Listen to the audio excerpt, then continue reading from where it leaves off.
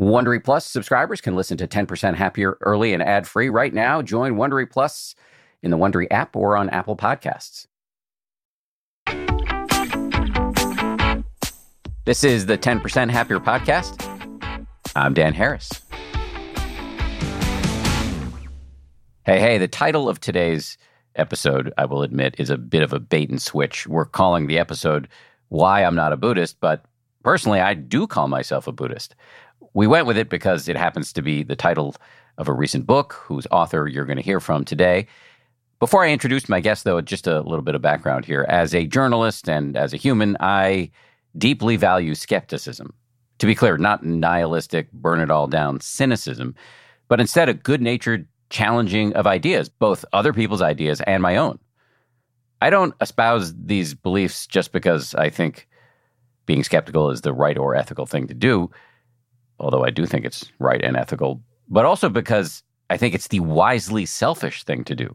Life is better, in my experience, when you're not putting yourself through the subtle pain of dogmatism, clinging to beliefs that you know somewhere in your psyche may not be fully supportable.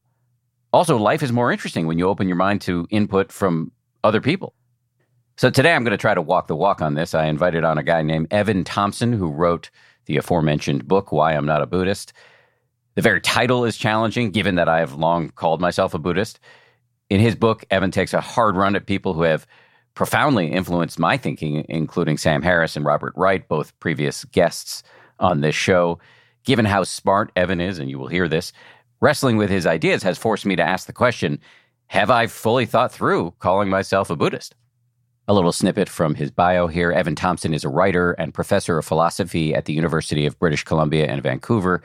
He works on the nature of the mind, the self, and human experience. His work combines cognitive science, philosophy of mind, phenomenology, and cross-cultural philosophy, especially Asian philosophical traditions.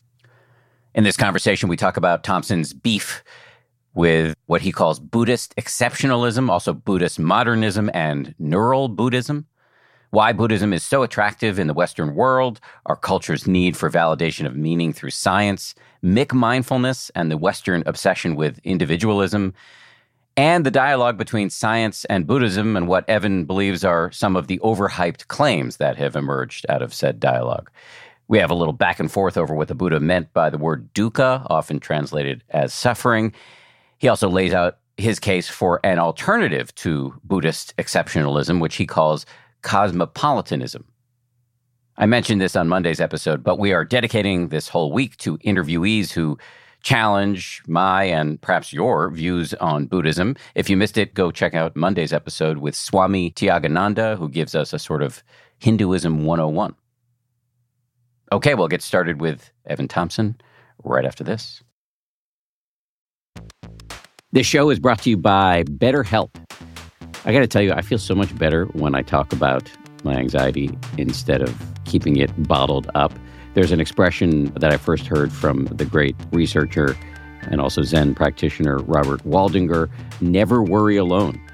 Our temptation many times is to keep it bottled up, but the data really show that the people who do the best in life, who live the longest and are the happiest, have strong relationships with people with whom they can talk about whatever's going on in their lives.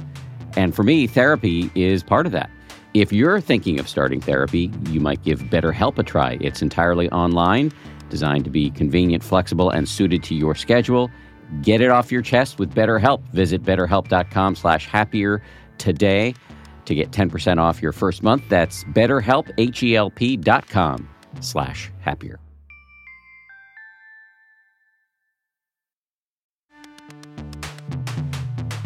As they say at Amica, empathy is our best policy. Whether you need auto, home, or life insurance, they're ready to help you protect the things that matter most to you. They're a mutual company, customer-owned, in service to you. Amica representatives are here when you need them, and you can take comfort knowing a real person will be there on the phone to take care of you, because the greatest measure of their success is your satisfaction.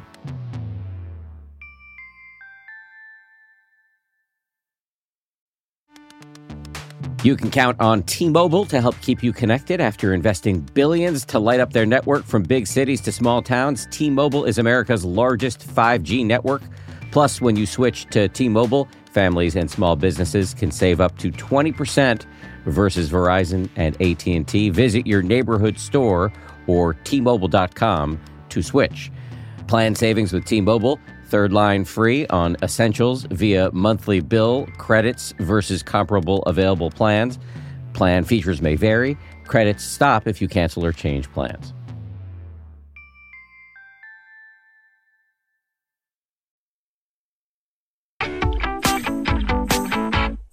Hello, Evan Thompson. Welcome on board. Hi, thanks for inviting me. It's a pleasure.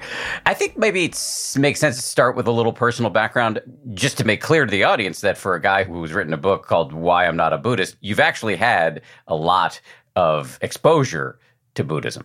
Can you talk about that?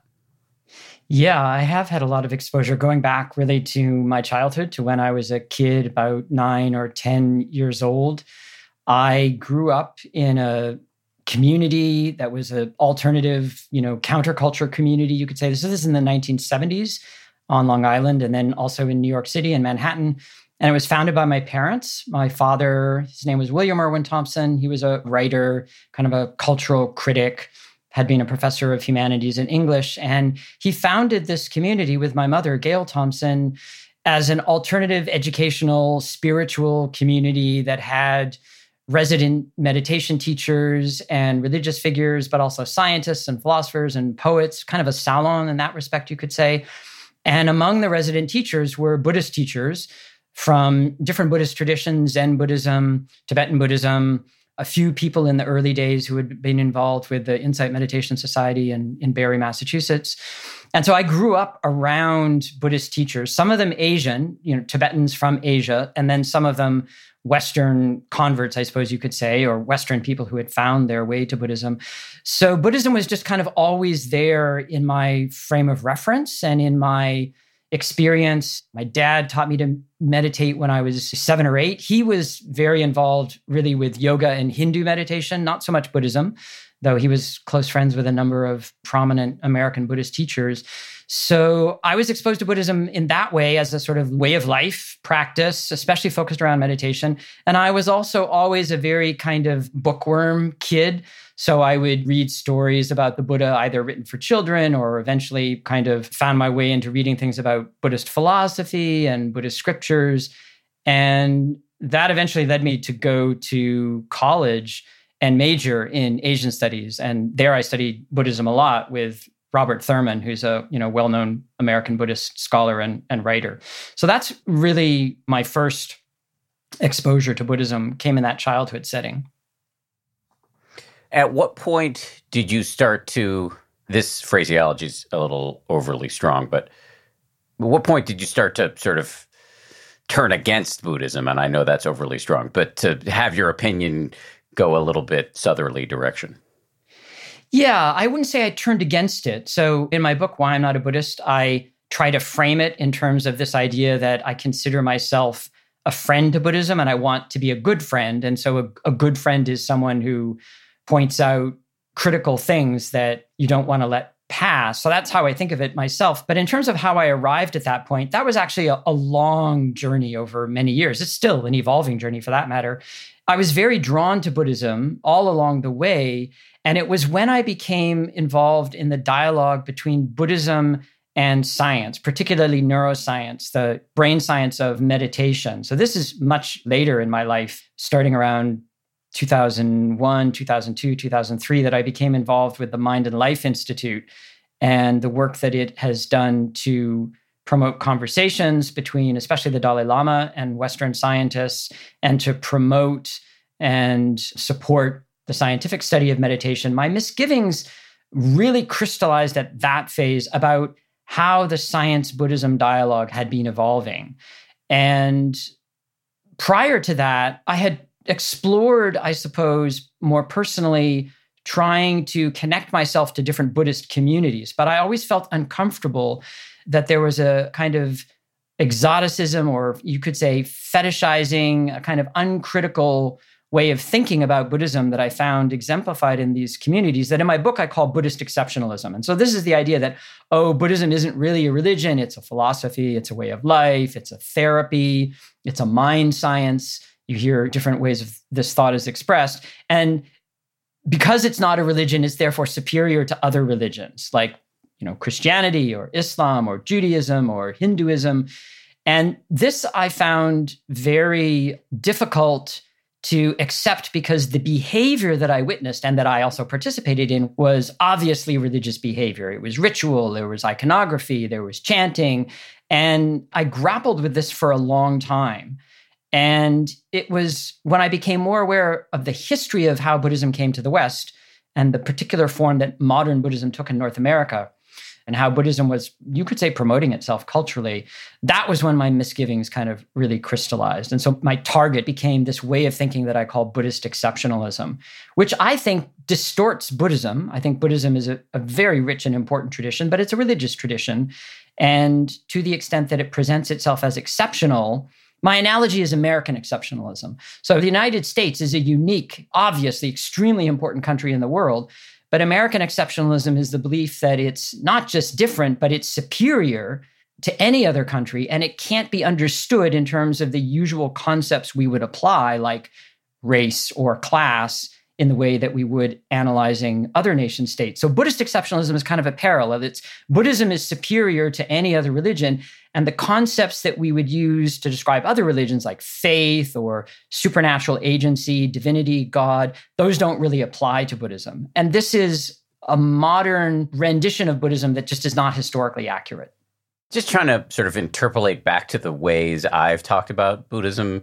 And I want to say from the beginning here, I make lots of mistakes all the time. So I'm very willing to change my messaging going forward based on this conversation. So I want to signal that now.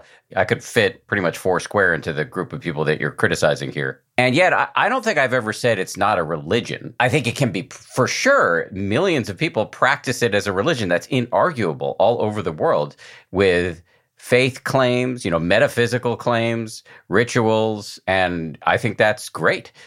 I think it is also true that you can, or I've long thought, and I'm willing to have this conviction challenged and changed perhaps in this conversation, that one can come from, as I do, a skeptical secular background and embrace some of the practices and teachings of Buddhism without having to believe anything on insufficient evidence.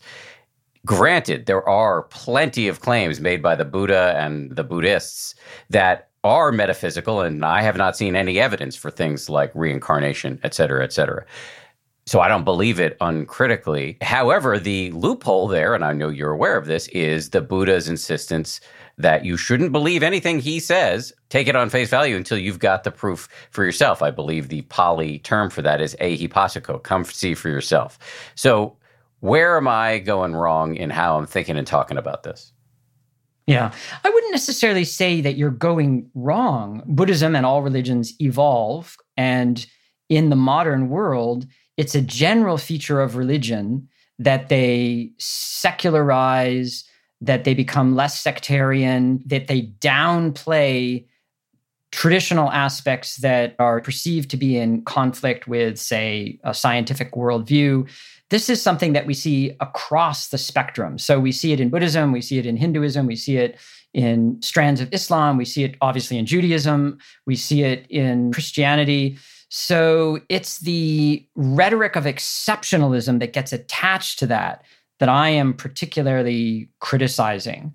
And it's also, I would say, in some cases, inability to see that often what we reconstitute in a secular world and call not religious and call secular is nonetheless religious in a much richer sense of the word, which really has to do with social practices of making meaning out of life and of ritual and of community. So, I mean, if you go to a meditation retreat, as I know you have at places like Spirit Rock or Insight Meditation Society, as I also have done, I haven't done at Spirit Rock, but I have at Insight Meditation Society. Often what you, or at least in my experience, what's given is a rhetoric of, here we aren't engaged in religion, we're engaged in seeing the mind as it truly is from moment to moment.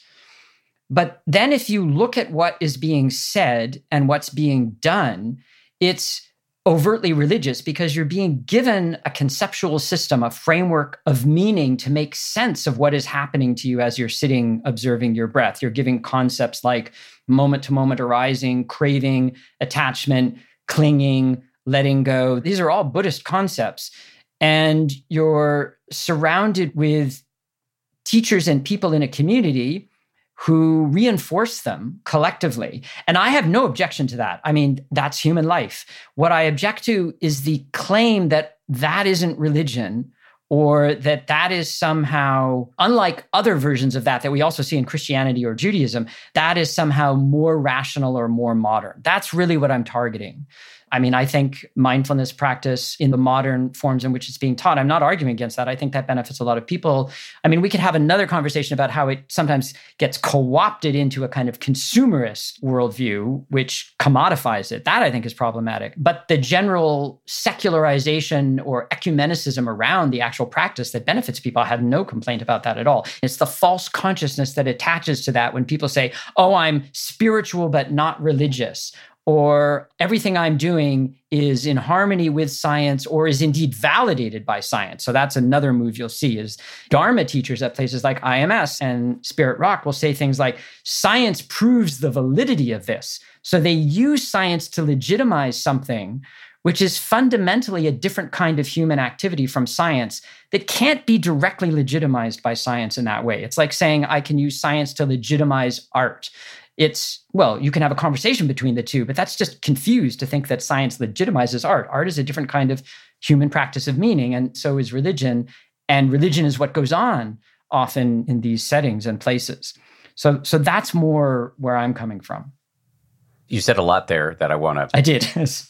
No, but that's not a criticism. That you said a lot of fascinating stuff there, and I want to give it enough airtime to really explore it, including this idea of science legitimizing meditation or Buddhism, and also your concerns about the commercialization of the practice. I may be on the wrong side of history on both of these things, so let's get to them. But let me just touch on this idea that you talked about when you go on a meditation retreat, and I think this is probably true when you even use certain meditation apps, that you're being sold, you would argue, this idea that you're seeing reality as it is, but there's an overlay of what you are calling religious concepts like craving and moment-to-moment awareness, or what the Buddhists call dependent origination or cause and effect.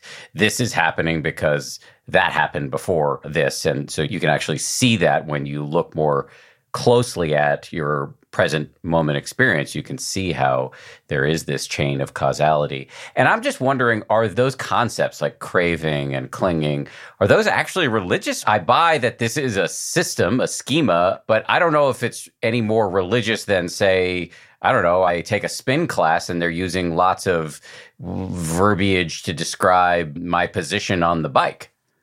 Yeah. Okay, great. That's a good question. So maybe we should just set aside the word religion just for a moment, because it's a problematic word and people use it in different ways and scholars define what they mean by religion in different ways. So I would maybe zero in on the issue by saying that the concepts that are being given to one in these settings are normative. They have to do with values. They have to do with meaning and norms. And that's fine. I have no objection to that. What I would call into question is the way that they are presented as if they are neutral in an observational sense, that if you just look and see, it will become apparent to you that this is the way it is. When what is actually happened is you're being guided to look in a certain way that is antecedently structured and informed by these values. So in the context of, say, a concept like craving or attachment, we could say maybe there's a more superficial way that that's used. You know, we all feel urges that on our better judgment, we decide, no, I shouldn't really do that, or that was a mistake. But at a deeper level of thought, where the concept is coming from in Buddhism, it really has to do with a vision of the world as fundamentally prone to suffering, as fundamentally, because things are impermanent and conditioned in the Buddhist language, that is, they come to be through causes and conditions, and they're wholes that are made up of parts, they're compounded, that such things are inherently unsatisfactory, because if you attach to them, you can never be satisfied. Now, if I state it like that, it's clearly a kind of normative, you could just say a general sort of ethical orientation to the world, which in and of itself is fine, but it's open to debate whether that is actually how we want to look at things. A different way of looking at things would be to say, well, yes, there is impermanence, but there's also joy and life is tragic. So the joy comes and it goes.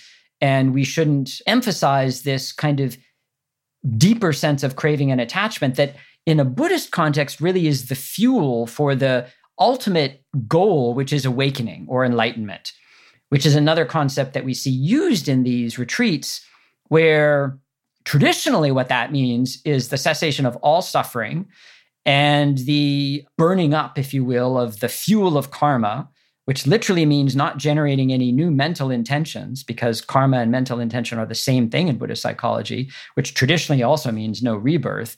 But it's a kind of ultimate dispassion. And that's very uncomfortable in the modern setting because we don't have that worldview, most of us. I mean, some of us do, but most of us don't. And so what you then see is a kind of attempt to domesticate that concept, to make it, well, awakening is really just kind of an ultimate in psychological well-being. It's like the ultimate cool or something like that. You're sort of ultimately chill, right? Or it's like a sort of transpersonal, maybe mystical state where you have this ineffable feeling of attunement or oneness. So we have to then try to domesticate the concepts. And when we do that, in a way, we make them too easy for us. And we, again, disguise the normativity of them. So I'm trying to call out all this stuff, not because I think it's inherently wrong or bad. I don't think that. I just think it's misleading to think that it isn't there. It makes things too easy for us. I mean, Buddhism is a challenging tradition. And if we domesticate it too quickly and too easily, we take away what actually I think is really valuable about it, which is it shakes us up. If you really kind of look at things from the perspective that has animated much of Buddhism throughout history, it can be very unsettling. And we're very good in North America at domesticating things and making them less unsettling. I mean, that plays into the consumerism also. I agree with a lot of what you're saying. What I like about Buddhism is the unsettling part. And I think shaving that down is a mistake, depending on what audience you're talking to. I think it does make sense to meet people where they are, to not scare them away at first blush. But I think we should pretty quickly get into like telling the truth about what it is Buddhism is claiming to offer.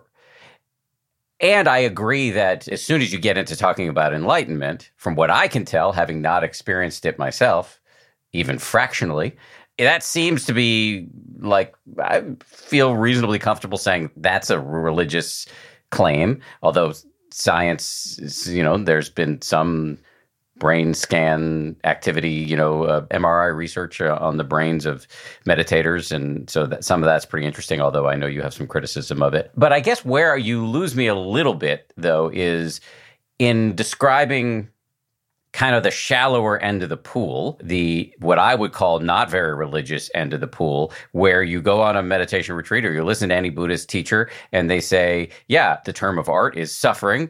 That is a mistranslation, I think. You could call it just unsatisfactoriness or unreliability. Reality is often unsatisfying and unreliable, given how it's not often that way. It is always that way, given how it's changing all the time. And you said you could argue with that view and say, well, there is joy, et cetera, et cetera. I don't think the Buddhists are saying there's no joy. I think what they're saying is there's a lot of joy and there's a lot of pain.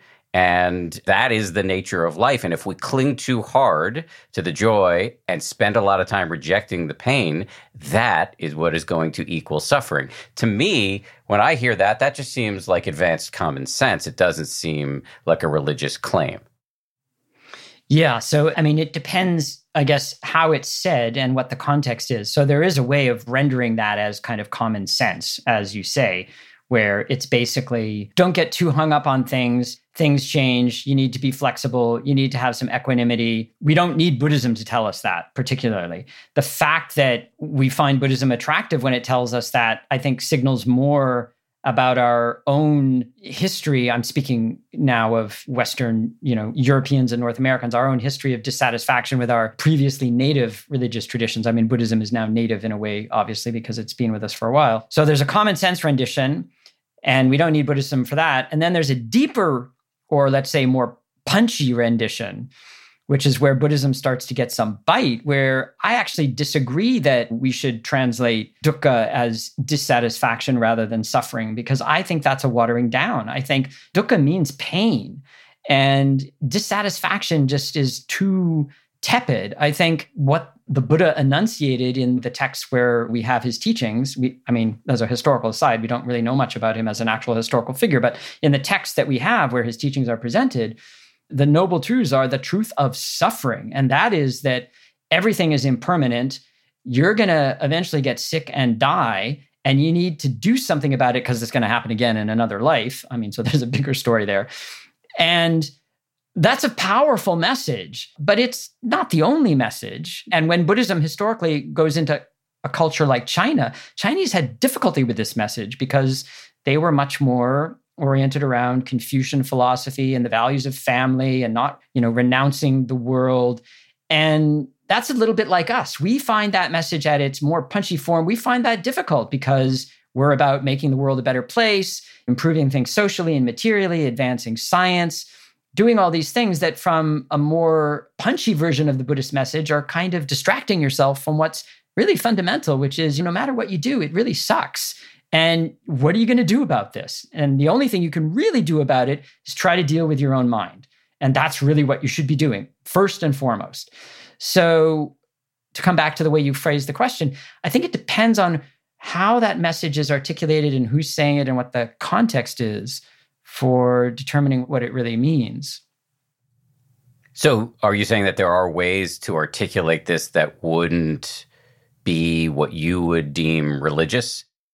I think there are ways of secularizing certain aspects of meditation practice, say, what we generally nowadays call, mindfulness.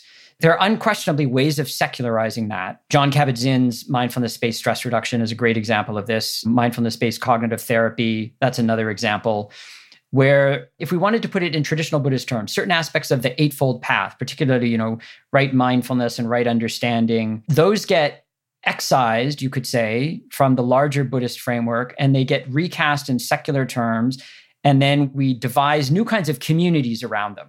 So if you practice, or if you take a mindfulness-based stress reduction course or program, you have a new community. You have your fellow practitioners, you have the teacher, you have a sense of meaning for how to deal with chronic pain or for how to deal with illness. And that's, I think, extremely valuable. I think that benefits a huge number of people. And that's secularized in the sense that it's not presented in an explicitly religious way, and you don't have to be explicitly religious or religious in any sense, really, in terms of how you think about yourself to participate in it. So certainly that can be done. I think there are still aspects of religion or religious behavior that enter into that have to do more with ritual and meaning making. So this is where the word religion gets tricky, because some scholars will say, well, religion means the beliefs that you have. It's a very Protestant sort of conception of religion. And other people say, no, religion is really about your social practices, your sense of community, your rituals, the narratives you have to make sense of things like birth and death and trauma and altered states of consciousness and all these things. And something like MBSR, mindfulness-based stress reduction, can participate in making that kind of meaning. But there's no point in trying to argue that's religious. It's secular. And I think it's very beneficial to many people. I know many people who have benefited from it, and I have no argument with it whatsoever. It's the exceptionalism rhetoric that I am particularly concerned to call out. Coming up, Evan Thompson walks us through the origins of our modern understanding of Buddhism and why he believes Buddhism has become so attractive in the West and is often tied to our culture's need to validate meaning through science. We're also going to talk about what critics call McMindfulness. That's right after this. The weather's getting warmer. Time to ditch my jackets and sweaters for shorts and tees. I used to waste my money on clothing that would only last one season. That was until I found Quince. Now I've got high-quality pieces that never go out of style that I will be wearing year after year. Quince has all the seasonal must-haves like 100% European linen shirts from $30, performance polos, and versatile flow-knit activewear. The best part, all Quince items are priced 50 to 80% less than similar brands. By partnering directly with top factories, Quince cuts out the cost of the middleman and passes the savings on to us. And Quince only works with factories that use safe, ethical, and responsible manufacturing practices, along with premium fabrics and finishes. I just made a big order at quince.com. I got 2 pairs of sweatpants that I've just had for like a week, and I already love them. I'm wearing them all the time. Sweatpants are a huge deal to me because I work from home and I want to look reasonably good, in front of my wife and stuff, but I want to be comfortable. And the Quince sweatpants do the trick. For me, the bottom line is they've got good-looking stuff at low prices. Not a bad recipe. You should go ahead and upgrade your wardrobe. Go to quince.com/happier for free shipping on your order and 365-day returns. That's QUINCE.com/happier to get free shipping and 365-day returns. Quince.com/happier.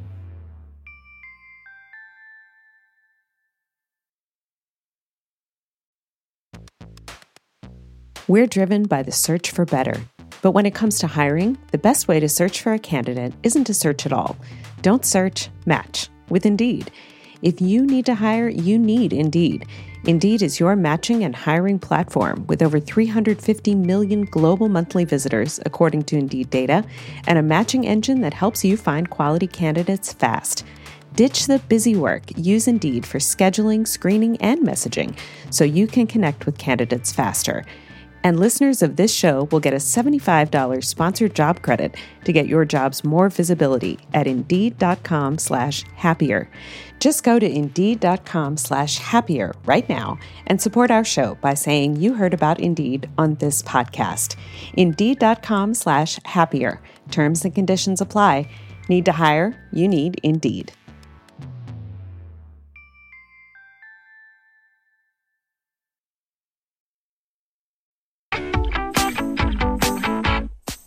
Let's go back to this Buddhist exceptionalism. I believe you also use the term Buddhist modernism, and I don't know if there's some difference there. Can you talk about the roots, the history that led us to this situation where we have what you're calling Buddhist exceptionalism and maybe also Buddhist modernism?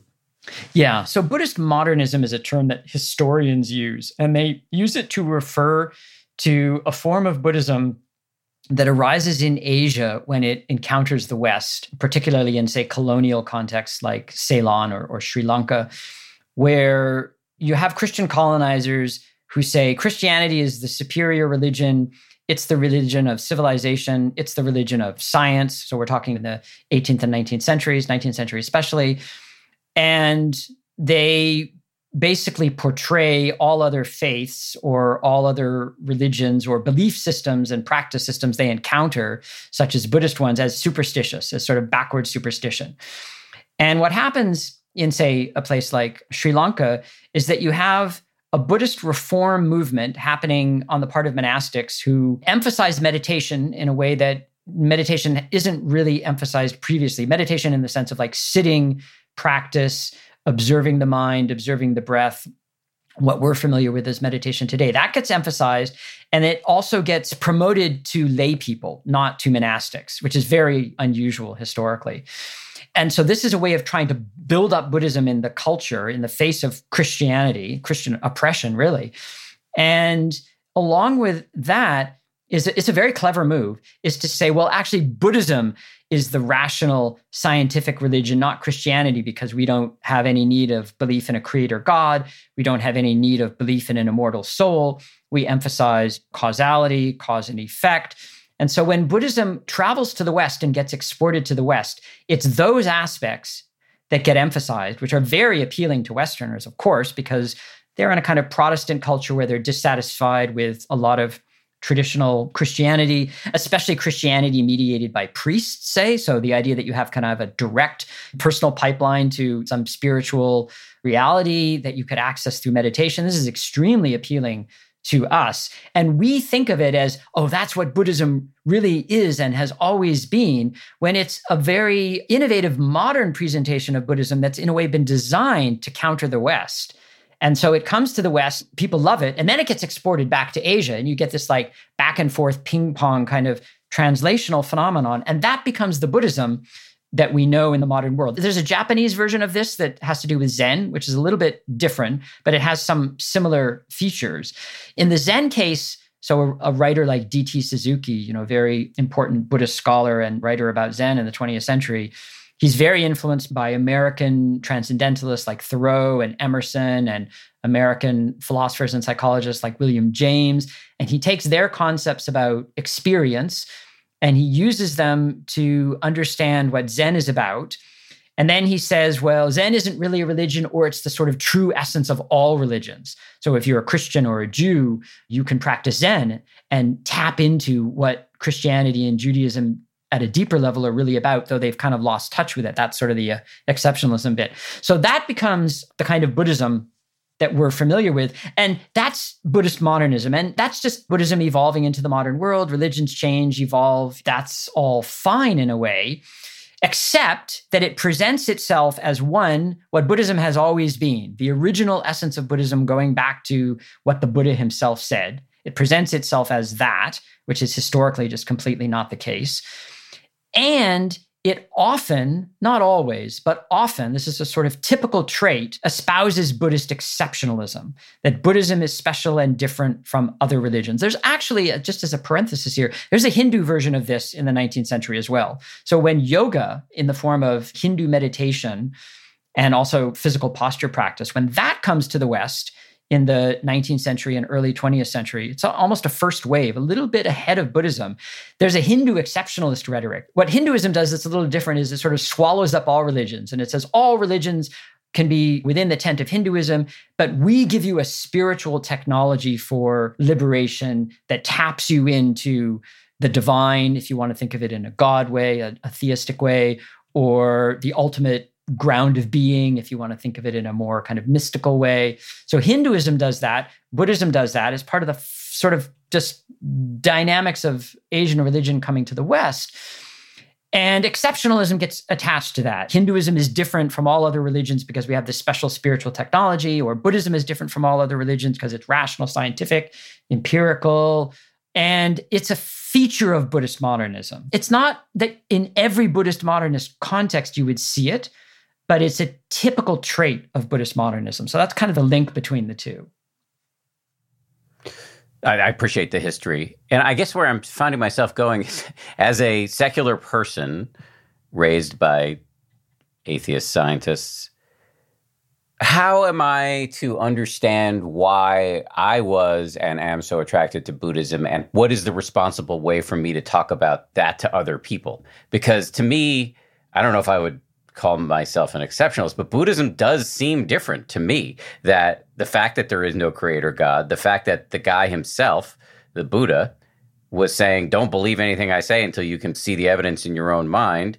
The fact that he was really coming up with a table of elements for human experience, that you can do these practices and see a real difference in your life. And I know this is a sensitive area for you. The fact that there has been all of this interesting science. I know that the science is not dispositive. It doesn't prove anything beyond a shadow of a doubt, but it certainly seems tantalizingly suggestive in important and meaningful ways. That all seems different to me than other religions. But again, I'm open to the fact that I'm blinkered here.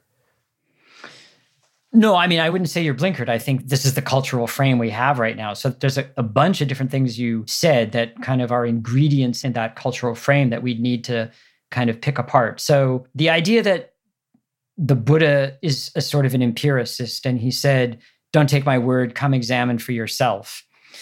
Now, he says that in one text, in a particular context, and modern Buddhists love it. This is kind of cherry picking.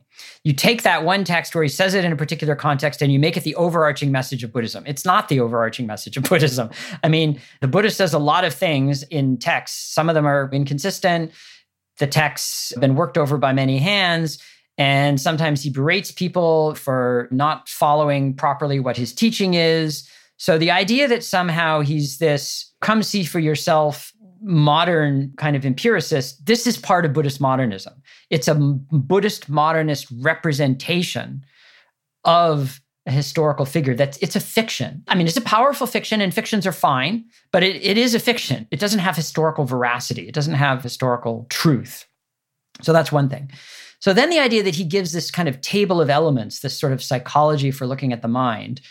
Yes, he does, but so do all, many other thinkers throughout human history. Aristotle gives one, Thomas Aquinas gives one, Descartes gives one, the Confucians give one, the Greek Stoics give one. All of these are normative. They all have to do with, here's a way of looking at the mind to orient your attention to what you should be valuing. And the Buddhist one emphasizes that what makes up the body and mind are really impersonal. You feel that there's a self, but actually everything that makes you up is impersonal and it's impermanent. And then it guides you to re-understand your experience in that framework. Now, the fact that we're so attracted to that one and we don't pay attention to any of the other ones, I think part of it is just our lack of a deep historical consciousness. As North Americans, we don't have much of a deep historical consciousness. But part of it is that Buddhism has been very successfully at formulating itself in these modern terms, where these table of elements are presented as if it's scientific. But it's not. It's normative. There's no sort of objective validation of the Buddhist model or map of the mind. In fact, Indian philosophers, both within Buddhism and across Buddhism and Hinduism and Jainism and the sort of materialist, atheist Indian philosophers, they all argued about this for thousands of years. It's just we don't know about that. So that would be a second thing I would say. Now, as for the God part, it's true, Buddha is not a god. He's a human being, and that's very important. But he has exceptional supramundane qualities, even in the earliest texts, right? He comprehends all of his past lives. He comprehends the workings of karma throughout the universe. He has a completely pure, unstained, incorruptible mind. And as Buddhism evolves, especially in Mahayana Buddhism, this is the so-called greater vehicle of Buddhism that develops in India and goes to East Asia and also to Central Asia and Tibet, we have divine Buddhas. We have celestial Buddha beings who are deities, basically. They're not creator gods, but they're deities. So Buddhism is very successful at hiving off all of this and presenting itself in the modern world. Again, I don't have an objection to religions changing and transforming to meet modernity, but there are Christian versions of this. There are Jewish versions of this. There are Hindu versions of this. There are Muslim versions of this. So then the question becomes, okay, so why is Buddhism so particularly attractive to us? And when I say that, I mean, I feel that attraction too and have felt it. So my own grappling with all of this is my own trying to come to terms with this, especially being raised in a kind of weird 70s eclectic, syncretic context. So why is Buddhism so attractive? Well, there I think it's just, we have to tell a kind of historical story that we have some very charismatic, bright Americans who come from kind of secular Jewish backgrounds where science is really valued. And they go to Asia in the 60s and 70s, and they come under the influence of very charismatic Buddhist modernist Asian teachers, and they bring it back, and it meets a felt need. And that's kind of where we are today. And again, I have no quarrel with that. I mean, that's how religions have always worked. They've always evolved and transformed. But I want us to understand this. I want us to see it for what it really is and not kind of whitewash over it in the exceptionalist ways and in the ways that then, so this might segue us into the other thing you mentioned, the ways that then think that science proves this or validates this. So then we get the move, which is, okay, but look, we can study meditation using the tools of human neuroscience, brain scans and electrophysiology, and we can see that meditation has significant effects on the brain. So first thing to say is that evidence is interesting. It's a lot more tentative than the hype around it. We really need to distinguish cultural hype from the science. The scientists themselves know this. I'm not criticizing the scientists, though sometimes, without mentioning names, some of them participate in a little bit of the hype. But, scientists are cautious, careful, rigorous, honest people, and they know that hype is one thing, science is another. So the science is more tentative. And we have not studied other practices in a comparable way because Buddhism is sexy for us. We haven't looked at devout prayer. We haven't looked at, actually, there has been some work on rituals like fire walking, which is kind of interesting, that shows really big physiological effects. But we haven't looked in the same way at other kinds of practices. And we also have, because we're very individualistic in our North American mindset, we tend to think that the right way to get a grip on this is to take the individual meditator and put them in the brain scanner and look at what their brain does, which completely removes them from a larger social context of practice. So if we look at how people are affected in community by devout forms of worship, we might actually see some very profound changes in the brain, because everything you do affects your brain. Like, it's trivial to say meditation changes your brain, because everything you do affects your brain. I mean, I had a cup of coffee this morning and that, boom, affects my brain, a little shot of espresso. So everything changes our brain. The question is, what kinds of lasting changes are there? And are they a function of meditation in this individualistic way that we think about it? Or is a lot of the larger social context of support and meaning building, the kinds of things that anthropologists study, maybe that's actually what is equally, maybe even more responsible? So we just have not studied this in the same way. I mean, I could summarize this by saying that most of the scientific studies, not all, but most of them, are underpowered in terms of the number of subjects they look at, and are under-controlled in terms of the various factors that could be at work and how they compare and control for the different factors, social versus individual. Yeah, I really agree with pretty much everything you just said. And where it leaves me is, and again, I'm saying this aloud so that you can take pot shots at it. I'm encouraging you to do that. Where it leaves me is, yeah, first of all, we should not hype the science. We should be very careful about that. I've had that drilled into me by my scientist wife and scientist parents. So we should not hype the science. It is irresponsible to do that. We should say that it is in its early stages. I think we should, over time, improve the quality of the science. We should also start studying these other practices from other faith or secular traditions, because that's just interesting. Because the goal of all of this should be to get at what works to improve the human condition and to reduce this pandemic of psychological afflictions, from depression to anxiety to addiction to suicide. And I would argue that it doesn't feel wrong to me to look at the science, tentative and incomplete though it may be, around meditation, either Buddhist or secular, and think, that's really interesting. That might get me to try this stuff. And at which point, in my experience, the science no longer matters, because I see my life improving on a moment-to-moment basis. And so what with the, as a friend of mine, Willoughby Britton, the neuroscientist from Brown, says, who cares what the blobology, those attractive blobs on the MRI scans might be indicating? I know what the chocolate really tastes like. So please, fire away. Yeah, no, I don't really have any quarrel with any of that. I completely agree. I think, to me, sometimes it's a bit like saying science proves that, well, so here's an example, science proves it's good to learn a musical instrument when you're young, or proves is way too strong. Science supports the benefits of learning to play a musical instrument when you're young for the development of your brain. Yeah, there's some scientific evidence for that. But long before the science gave us that evidence, we knew that learning a musical instrument was a good thing to do. And we knew that if somebody particularly was adept at it and took to it, we should encourage them. And if somebody really, really didn't like it and it wasn't their thing, we'd ease off a little bit, depending on how stern a parent you are, I suppose. We know these things.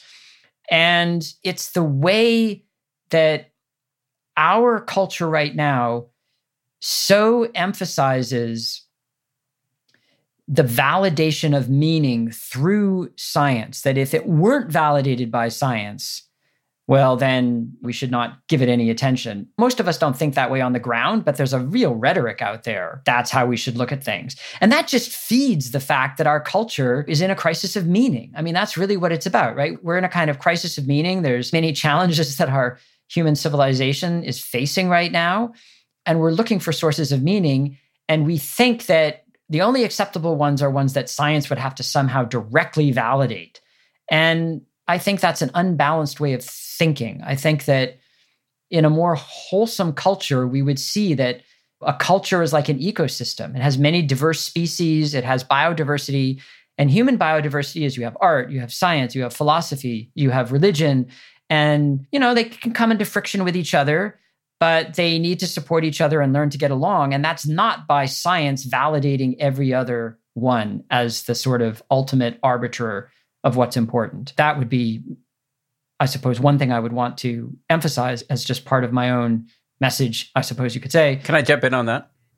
Yeah, go ahead. Yeah. Just sorry, because I know you had something else to say, and I really hate interrupting people, but just to stay with that for a second. I guess I have a little bit of a different take without actually, I don't think, disagreeing much. I mean, I can see your point that it might not be healthy to have a culture where we are relying on science to quote unquote validate or prove everything. But from where I sit as a self-described evangelist, trying to get people to do things that there seems to be a lot of evidence that are good for you in a world where we have so much unhappiness and dysfunction. If I take as a given that science is kind of the lingua franca, the coin of the realm, then it's very useful for me to be able to say, yeah, there's this evidence. It's not dispositive. It's not proof beyond a shadow of a doubt, but it's pretty interesting that there is this long and tantalizing list of health benefits that may accrue to people who do this practice. That's really useful for me as an evangelist, and I feel okay about that. But again, I'm open to having my mind changed. Yeah, so there I would say it depends on the context. So if we're in a say, secular context, and you say something like you just said, maybe, about the benefits of, say, MBSR or MBCT, which again, I want to emphasize the evidence is hyped, right? So there's some evidence, but it's still hyped. But let's just say, for purposes of argument now, that there's good evidence for those modes of therapy, really. That's fine. It's when we're in a religious context, like IMS or Spirit Rock or a Zen center, and we get a religious teacher or a religious figure certifying their religion by claiming science validates this. That is what I object to, because that's just, that's a kind of philosophical confusion, something that's a kind of descriptive empirical investigation of the world can be relevant to a value system, but it never validates the value system. There's always a gap between values and facts. It takes work to connect them, and you don't ever derive one from the other. So it's this idea that somehow the science now shows. Let me put it this way. When that kind of statement is made, science is being used to proselytize or to preach. And that I object to. For what it's worth, and it might not be worth much, having done a non-trivial amount of retreats, but certainly not all of the retreats in the world, I never actually heard anybody say that, nor do I think I've heard any of our hundreds of guests say that. But I could have missed it for sure, because I miss a lot. But that's just the thought that's coming to mind right now. It's certainly not proof of much. That's good. I'm glad to hear that you haven't heard that, because I've heard it a lot. It may be because I'm in contexts where that message is going to be presented more. The meditation retreats I've done, they tend to have a lot of scientists present and clinicians. A lot of times this is presented in a context where people do clinical psychological work or psychiatry, and that message sometimes gets presented a lot in those contexts. But I'm happy to hear that you haven't heard that so much. Yeah, mostly, certainly the way I would discuss it with people who are clinicians, and I'm not a clinician, I'm not a scientist. So the way I would describe it as just pretty close to a schmo is there seems to be some interesting evidence that, again, is not dispositive, and it's intriguing. It's worth taking a look at as you try to treat people who are in extremis. Anyway, I did interrupt you as you were endeavoring to make a separate point, so I want to give you a chance to make that point. Right. So that point, the separate point or the second point, was going to be that I definitely agree and think it's important that these practices, let's just, call it mindfulness, help people deal with life crises and suffering. Your descriptions in your books of your own experience are very moving. I've had similar experiences myself where those kinds of practices have been very beneficial. I would never quarrel with anything that makes someone's life better in that sense. But I would say that because our culture is so consumerist and individualist, that we often address problems that are social and structural by focusing exclusively, sometimes even obsessively, on the individual.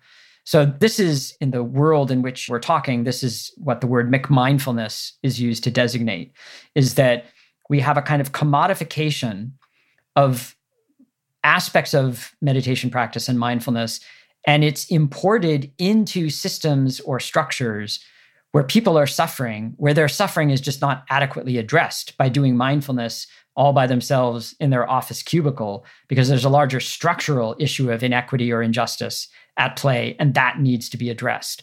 So yes, I mean, individuals should do what makes their lives better and makes them suffer less within, of course, an ethical framework of doing this. But let's not use that as a way of covering over or failing to see that there are often larger political, systemic, structural issues that aren't addressed by those things at an individual level. I mean, I know there can be a range of different political viewpoints about how to fix these things or which ones are the problems. That's, of course, a different kind of discussion. But I'm just signaling the fact that there are those kinds of structural issues. And they're kind of papered over when you just say, well, if you pay attention to your breath and practice mindfulness meditation every day for 20 minutes in the morning and 20 minutes in the evening or whatever, you're going to feel better. I mean, yeah, you might feel better, but some of your stress might not really be best addressed that way. There might be bigger things at play. Yeah, well, I mean, I think I agree with all of that. And let me respond and encourage you again to take pot shots at what I say, nitpick, whatever. Because if I'm wrong, I want to know it sooner rather than later. My view on that is, I've always described myself as a sort of a maximalist when it comes to human flourishing. I'm not a meditation fundamentalist. I think it's one tool among many. Psychotherapy, medication, access to nature, friendship, meaningful work, exercise, healthy diet without being obsessive about it. These are all levers that we should be pulling, as well as meditation if you're into it. So that's one thing. As it pertains to the McMindfulness beef that meditation, as it's often sold, plays right into the Western obsession with individualism, I think I kind of share that, which is why I'm a really increasingly vocal proponent of adding in a practice that was often taught right alongside mindfulness, as far as I understand, in traditional Buddhism, but is now, I think, in the mindfulness craze, de-emphasized to the detriment of the movement or whatever you want to call it, and certainly to the detriment of practitioners, I think, which is the Brahma Viharas or loving kindness practice, where you are boosting your capacity for warmth toward yourself and everybody else. And I think that, first of all, I mean, I'm going to cite the science, which I know with you is dicey, but the science, as early as it may be, seems to indicate in a very interesting way that love is not a factory setting. It's a skill that we can boost our capacity for warmth and being sort of an omnidirectional force that includes ourselves and the world. And I think that, in my experience and my cursory understanding of the science, seems to indicate that we can nudge ourselves out of this solipsistic approach to the practice and towards something I would call enlightened self-interest, which is that you're more engaged in the world and helping other people. And that, in fact, helps you. And you get on this virtuous upward spiral, not in perpetuity, but you have greater access to that. So please, fire away at that. Yeah. So, I mean, the Brahma Viharas come from particular discourses of the Buddha, or where the Buddha is presented as giving a discourse. And there's kind of an interesting question about how they fit into other forms of Buddhist meditation practice over historical periods. I would say that the modern version that you encounter in the form of loving kindness meditation, metta practice in the insight meditation communities, I think that's very much a Buddhist modernist practice. I think that's probably been crafted in, I could stand corrected by historians of meditation on this, but I think that the way that we practice that today is very much a modern innovation. That's not a criticism. That's just a description. And of course, I have no quarrel with the claim that love, kindness, empathy, that these are skills. I think all ethical traditions in human thought view them as skills, secular and religious. And the home base where you learn them is in the family, or where that's where you're supposed to learn them anyway, is in the family. And then you kind of radiate them outwards. I have no quarrel with that. The modern metta practice, I'm a bit more ambivalent about, because often I find that feeds or plays into our cultural narcissism. There we are sitting in the sphere of our own inner mind, radiating out warmth and compassion to somebody that we're mentally simulating or imagining. Does that directly translate into being a better person in the world? I don't know. It might be beneficial, but it could reinforce and fuel our, self-preoccupation and narcissism. The whole idea of self-compassion that we see, I have real problems with the concept of self-compassion. I think compassion is a complicated thing, that it isn't one thing. It's made up of a bunch of different mental components and skills, and focusing on yourself and being kind to yourself and feeling compassion to yourself, not beating yourself up, not berating yourself. I mean, yes, there's a sort of common sense way in which, sure, that's good. But then the whole idea of turning it into a practice in our individualist, consumerist culture, I think feeds into our narcissism, where these practices reinforce a kind of self-preoccupation. So I'm kind of skeptical about the self-compassion meta stuff. I have to say, I mean, this is neither here nor there in terms of like an argument or making a case, but I find those practices kind of off-putting, just personally. I find them forced. I find them kind of sanctimonious. I find them mannered. They don't really resonate with me. I've learned a lot more about how to be a good person and how to be kind by dealing with like my teenagers berating me for my shortcomings. I'm not a big fan of those practices, I gotta say. Well, I am not here to convince you to do them. I had a very negative reaction to the practices at first myself. But I've found that getting over myself and doing them has actually been really helpful. And again, I'm not an expert in all of the scientific research on meta, but from what I've seen, it's intriguing. Again, I want to stress it's not dispositive, it's not conclusive, but it seems to be intriguing, and it seems to have physiological, psychological, and behavioral. And again, there's more work that needs to be done, but it is intriguing to me. And if you don't like the Buddhist modernist version of loving kindness, there are Tibetan versions, Lojong, et cetera, that you can try. And I guess as it pertains to self-compassion, while I acknowledge it could, for sure, given the rampant individualism in our culture, be torqued and perverted into reinforcing individualism. My understanding of how it works, both in speaking to practitioners and being a practitioner myself, is that if it is reinforcing individualism, it is a misunderstanding. That, in fact, the warmer you can be towards yourself, the less seriously you can take yourself, the more open you are to seeing that the self is not as solid as you may have thought in the first place. That can open the door to a healthier relationship to other people. And so that's how it's played out in my mind. And I believe, again, without having these studies at hand, that there's some evidence to support this. Yeah, I mean, that's the theory for sure. I think in terms of the evidence, again, there's a few studies. We don't have sufficient power in the studies and sufficient controls in comparison to other things. But if we don't want to gripe about that, I'm not trying to argue that people shouldn't do those practices. I'm not trying to tell people what they should do at all, actually. I'm trying to sound a cautionary note that the way that those practices are presented and enacted, I think, can feed our narcissism and individualism. And that's what I want us to be vigilant about. But I certainly am not saying if it works for you, don't do it. I would never say something like that. Well, I agree with your call for vigilance on that, given how strongly the culture is encouraging us to be self-obsessed. Coming up, Evan talks about the current dialogue between Buddhism and science and why he's adopted the concept of cosmopolitanism as an alternative to Buddhist exceptionalism. That is right after this.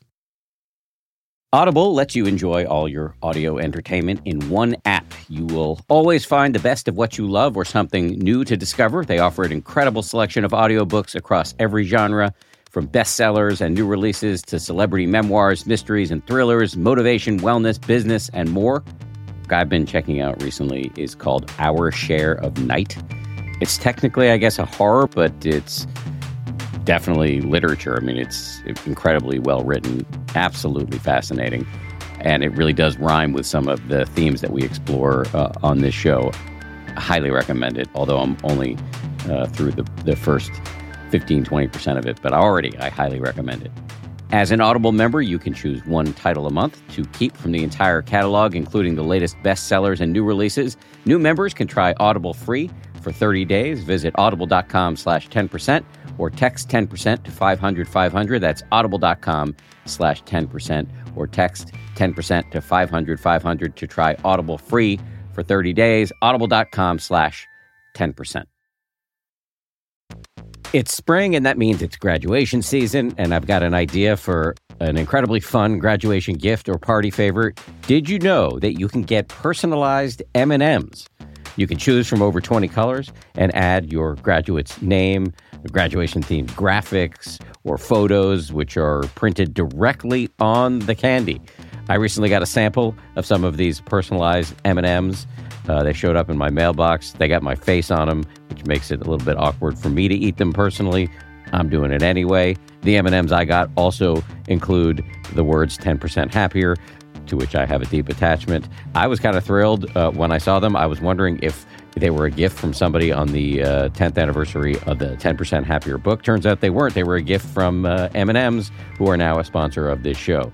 So thank you, M&Ms, for sponsoring this show and for the delicious treat. You can visit mms.com to create your own unique custom gifts and memorable party favors for graduations, weddings, birthdays, and more. That's mms.com. Use code HAPPIER to receive 15% off your next order.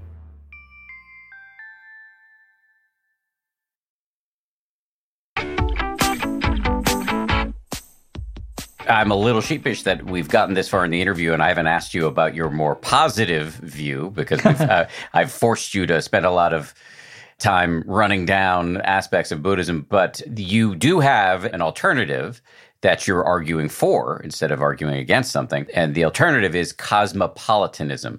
Could you please hold forth on that? Yeah. So this is not meant to be an alternative to Buddhism. It's really meant to be an alternative to how to think about the Buddhism science dialogue, which is really the context in which, all of these thoughts have kind of come together for me. So cosmopolitanism, it's a philosopher's term, so it doesn't mean globe-trotting, jet-setting kind of cosmopolitan or the cocktail cosmopolitan. It's an idea that comes out of ancient Greece and is very important in the European Enlightenment. And we see analog ideas in India and China, and that is that we are one human family. There are many different human traditions, different religious traditions, different philosophical traditions. It's a good thing that there are many different traditions. We should be concerned about the welfare of the individuals in those traditions, even if we're not in that tradition ourselves. And we should try to foster conversation and dialogue across traditions, not to convert one another or try to play a game of one-upmanship, but rather so that we can sharpen our understanding, know each other better, and create richer forms of human flourishing. So this is a philosopher's term. Cosmopolitanism is sort of used to mean that idea. And it comes from an ancient Greek philosopher who, when he's asked, who are you? Where do you come from? Where do you belong? And he says, don't say I'm Athenian. Don't say I'm Corinthian. Say I'm a citizen of the world. And it's this idea of identifying with the human community. And so within that kind of overarching, you could say, empathetic identification with humanity, Buddhism and science are having this cultural dance, exchange, dialogue. And rather than trying to use science to justify Buddhism or use Buddhism to kind of embellish science, which is what I saw happening in the Buddhism science dialogue a lot, it's more important to see them as different frameworks of understanding, where Buddhism is inherently a value system, and to let them critically interact and engage with each other, where instead of thinking it's always about science showing Buddhism to be correct, or incorrect for that matter, thinking about it as a two-way dialogue in which the Buddhist tradition, or any other tradition participating in the conversation, can challenge some of the assumptions of science.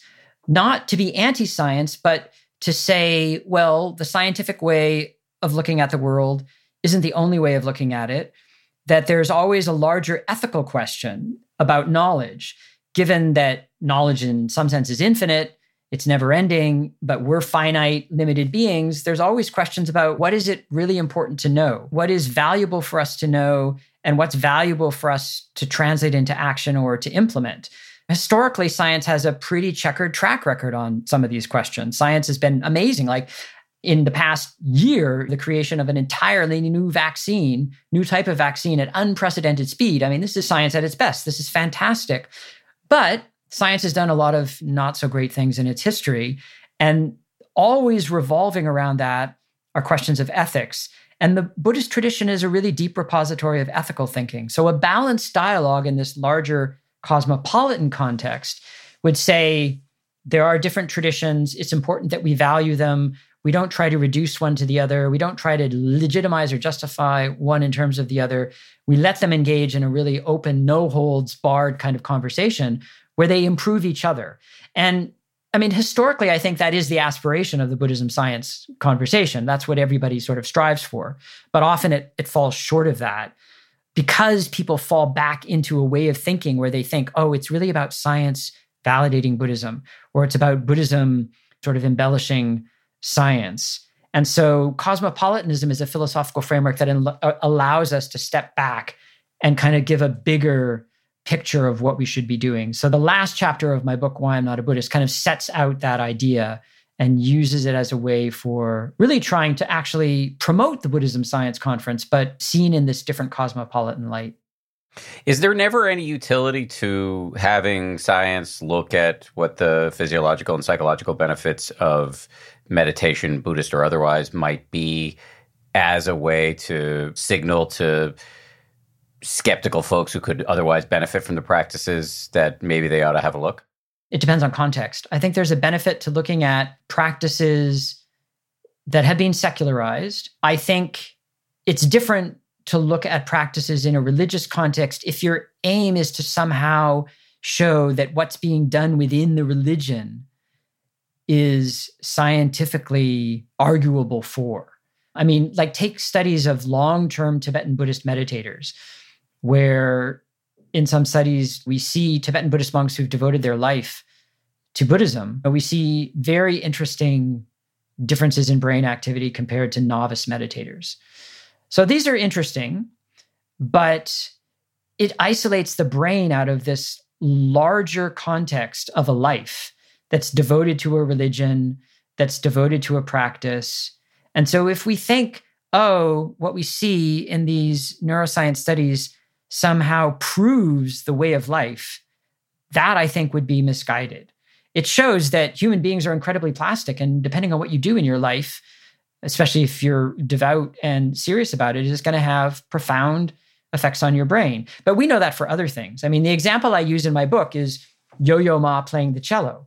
I mean, it stands to reason that if we were to scan Yo-Yo Ma's brain, we would see very different patterns of activity from someone who can't play the cello or someone who can but doesn't have his level of skill. But that's not really very interesting because we would expect that in advance anyway. And it doesn't really validate cello playing, that he has this exceptional brain seen through the lens of neuroscience. The validation of cello playing comes in a social human context of performance and valuing music. And it certainly doesn't tell us anything about the meaning of what he's playing. You can't know anything about Bach and all of the deep Christian meaning that's saturated into Bach by looking at what's going on in Yo-Yo Ma's brain when he plays the cello. So that's, I think, the way we should look at it when we look at the brains of Tibetan Buddhist meditators. They're cello players of meditation. But that doesn't tell us about cello playing, and it doesn't tell us about Tibetan Buddhism, just as it doesn't tell us about cello playing and Bach in the case of Yo-Yo Ma. Let me end with a sort of personal question I have for the last decade or so. Basically said, yeah, I'm a Buddhist. I mean, I sometimes will say I'm a Buddhist the way I'm a journalist. I do Buddhism every day. But not just the meditation practices, but the ethical practices are important to me too. I fall short all the time. But things like right speech, for example, wise speech, just as one example. What would you advise? Because I'm also really interested in this view you call cosmopolitanism. I think there's a lot to be learned from many traditions. And I'm open to it. I'm not a Buddhist fundamentalist. I think there's something from any other tradition that's, for example, I draw a lot from in my personal life from psychology and psychiatry. And yet I do say I'm a Buddhist, just the same way I say I'm a journalist. What do you think? Is that misguided? Oh, no, not at all. I mean, it's not for me to say to anyone what they should call themselves or how they should identify with one or another community. I mean, I think that's perfectly fine. I never in my book argue, for example, that somebody shouldn't be a Buddhist. I mean, the book is not an argument that's meant to convince people not to be Buddhists, either who are or aren't Buddhists. I never argue against anyone calling themselves a Buddhist. The title is really about my own personal experience of how it was always assumed that I was a Buddhist because of the kind of work I was doing. I would participate in the Buddhism science dialogues as a philosopher. I grew up around Buddhism a lot. I spent time going to Buddhist meditation retreats, especially at kind of science meditation retreats. People would assume I was a Buddhist. They would just assume that I was. And at various points in my life, I, in some sense, tried to be, and it kind of never really worked for me. And so the title, Why I'm Not a Buddhist, is just people would ask me, are you a Buddhist? And I would say, well, no, I'm not. And then they'd want to know why. It's like, well, shouldn't you be, given everything you're doing? Why aren't you? So I sort of felt I had to explain and work out for myself. Like writing for me is always an exercise in working something out for myself. Sort of work out for myself why I wasn't. But there was never any presumption that anybody else should be or not be or should describe themselves in any way. So, I mean, in your case, if that's what you feel you are and that's the community in which you feel at home, then why not? I mean, I had no problem with that whatsoever. Before I let you go, can you please plug your book and anything else you've put out into the world that might be interesting to people listening? Yeah, I'd be happy to. So the book that we've mostly been having the conversation orbit around is a book that came out in 2020 called Why I'm Not a Buddhist. I think it's just coming out in paperback this month, February, I think it's out in paperback. And then my book that's immediately previous to that, which also people might be interested in, is called Waking, Dreaming, Being. And it's about the self and consciousness seen through the lenses of neuroscience and meditation and philosophy, and the kind of three-way conversation between those. It's a kind of full view of consciousness across the whole sleeping-waking cycle. So waking consciousness, including perception and mind wandering and meditation, and then what happens when you fall asleep, what happens when you dream, lucid dreams. It covers out-of-the-body experiences in sleep. It covers dying and the death process and near-death experiences. It's all about the relationship between consciousness and our feeling of self, understood through meditation and philosophy, including Asian philosophy. Indian philosophy plays a big role, and meditation. So some of your listeners might be interested in that.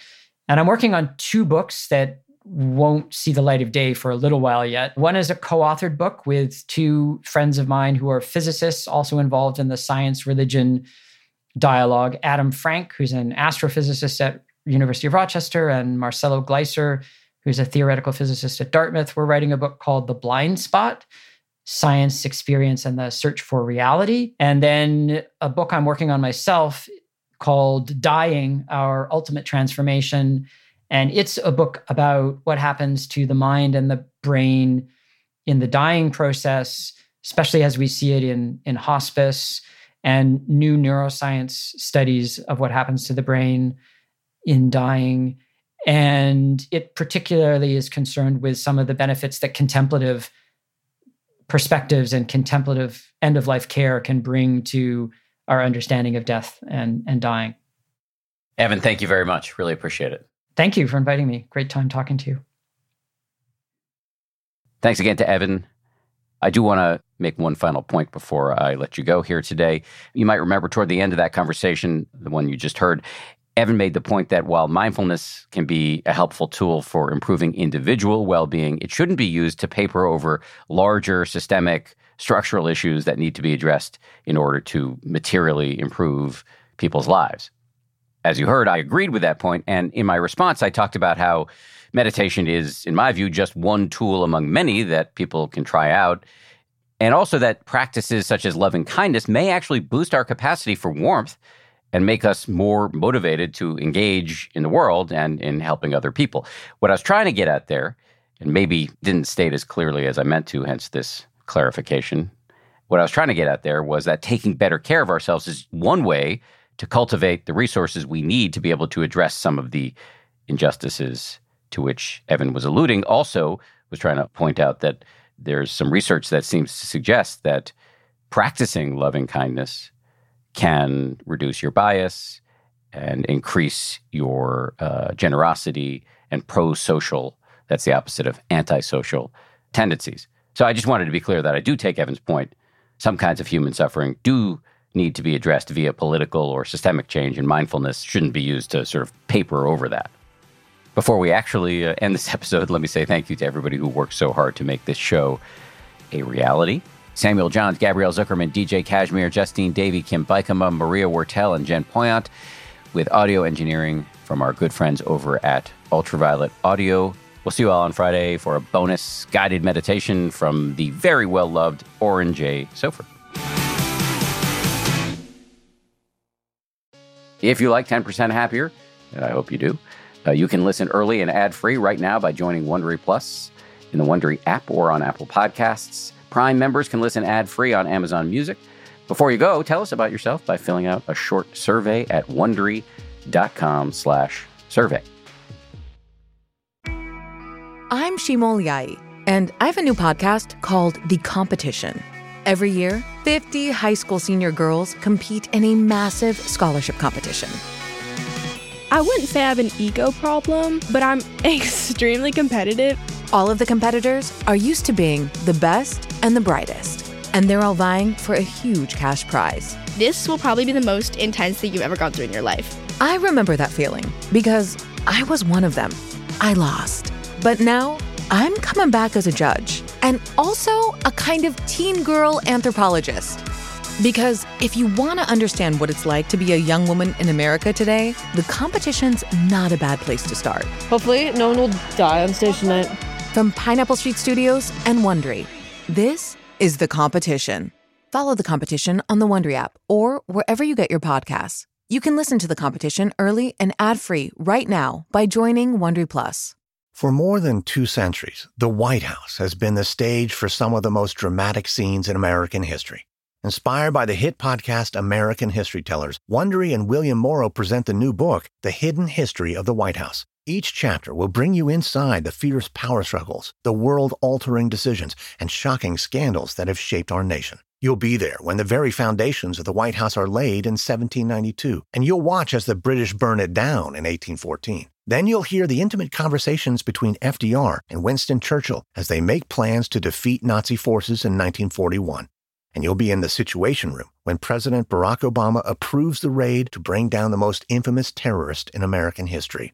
Pre-order The Hidden History of the White House now in hardcover or digital editions wherever you get your books.